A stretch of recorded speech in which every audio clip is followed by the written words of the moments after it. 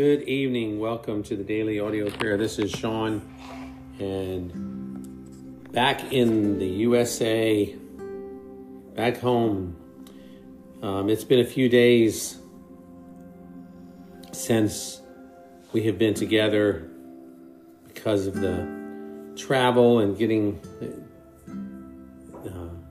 things right with the time. It's been a little challenge, but we'll move forward now. And tonight, praying with the Puritans, the new book that I acquired, we're praying with the Puritan writers. And tonight we will be looking at prayers for times of anxiety and focusing on our righteousness. It is so easy for me. Maybe there's others. I'm sure there are others out there who feel the same way, that we find ourselves second guessing the righteousness of Christ and the details with that. When we think about the immense holiness of God, we question ourselves. We question, how can we be righteous with that God? But as the writer of this prayer, Thomas Brooks, shares with us, we have every reason to trust in God and the righteousness of Christ given to us by the Father through the sacrifice of Jesus. So let's begin praying for times of anxiety, and particularly anxiety about righteousness. Eternal Father, this is my comfort, the imputed righteousness of Christ. This answers all my fears, doubts, and objections. For how shall I look to you in the righteousness of Christ? How shall I have communion with you, a holy God, in the righteousness of Christ? How shall I find acceptance with you in the righteousness of Christ? And how shall I die in the righteousness of Christ? How shall I stand before the judgment seat in the righteousness of Christ?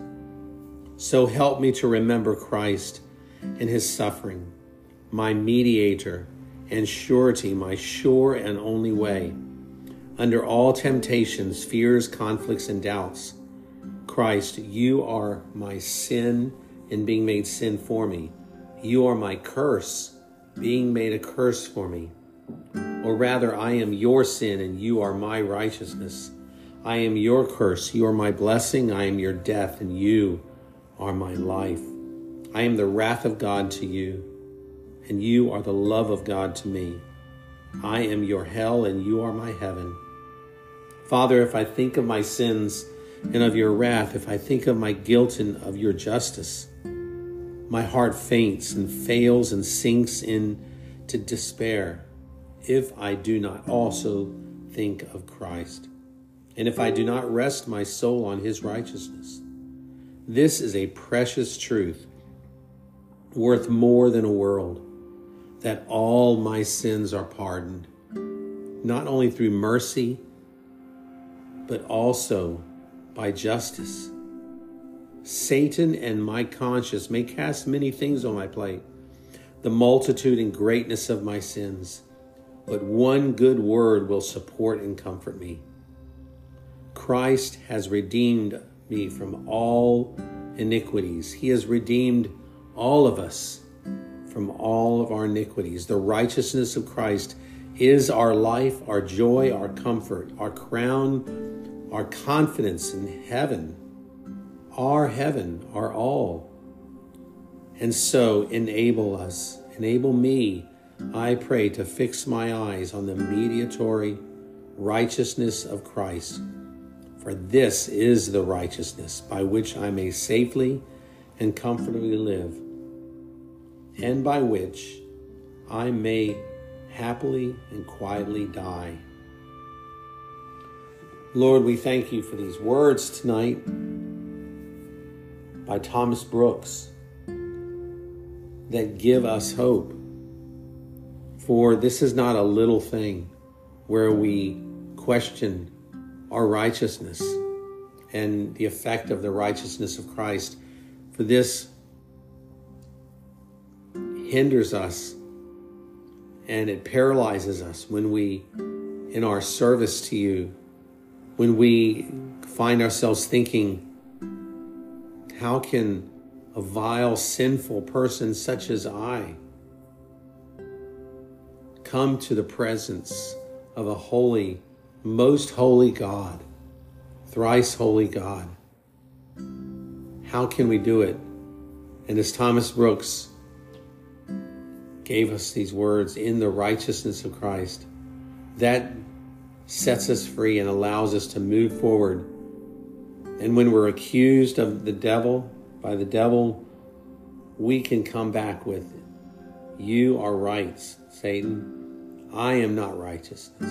I am not righteous, but Jesus Christ, who is my Savior, my Lord, and my Redeemer, has made me righteous for every purpose. So, Lord, we thank you for that. We thank you for the freedom that comes from identifying ourselves in the correct way.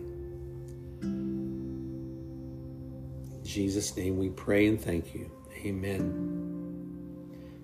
Well, brothers and sisters, I hope that this was a blessing to you, and in a very real way, that if you had been feeling that the guilt and the shame of sin, then you can rest in knowing that your righteousness, your ability to come before God, your ability to stand clean before your Lord is because of Jesus, not because of you. So all that responsibility is not on us. So we can rest in confidence of Jesus' total atonement for our sins and righteousness imputed to us. So thank you for praying with me, and I look forward to being with you tomorrow. Have a blessed night. Good night.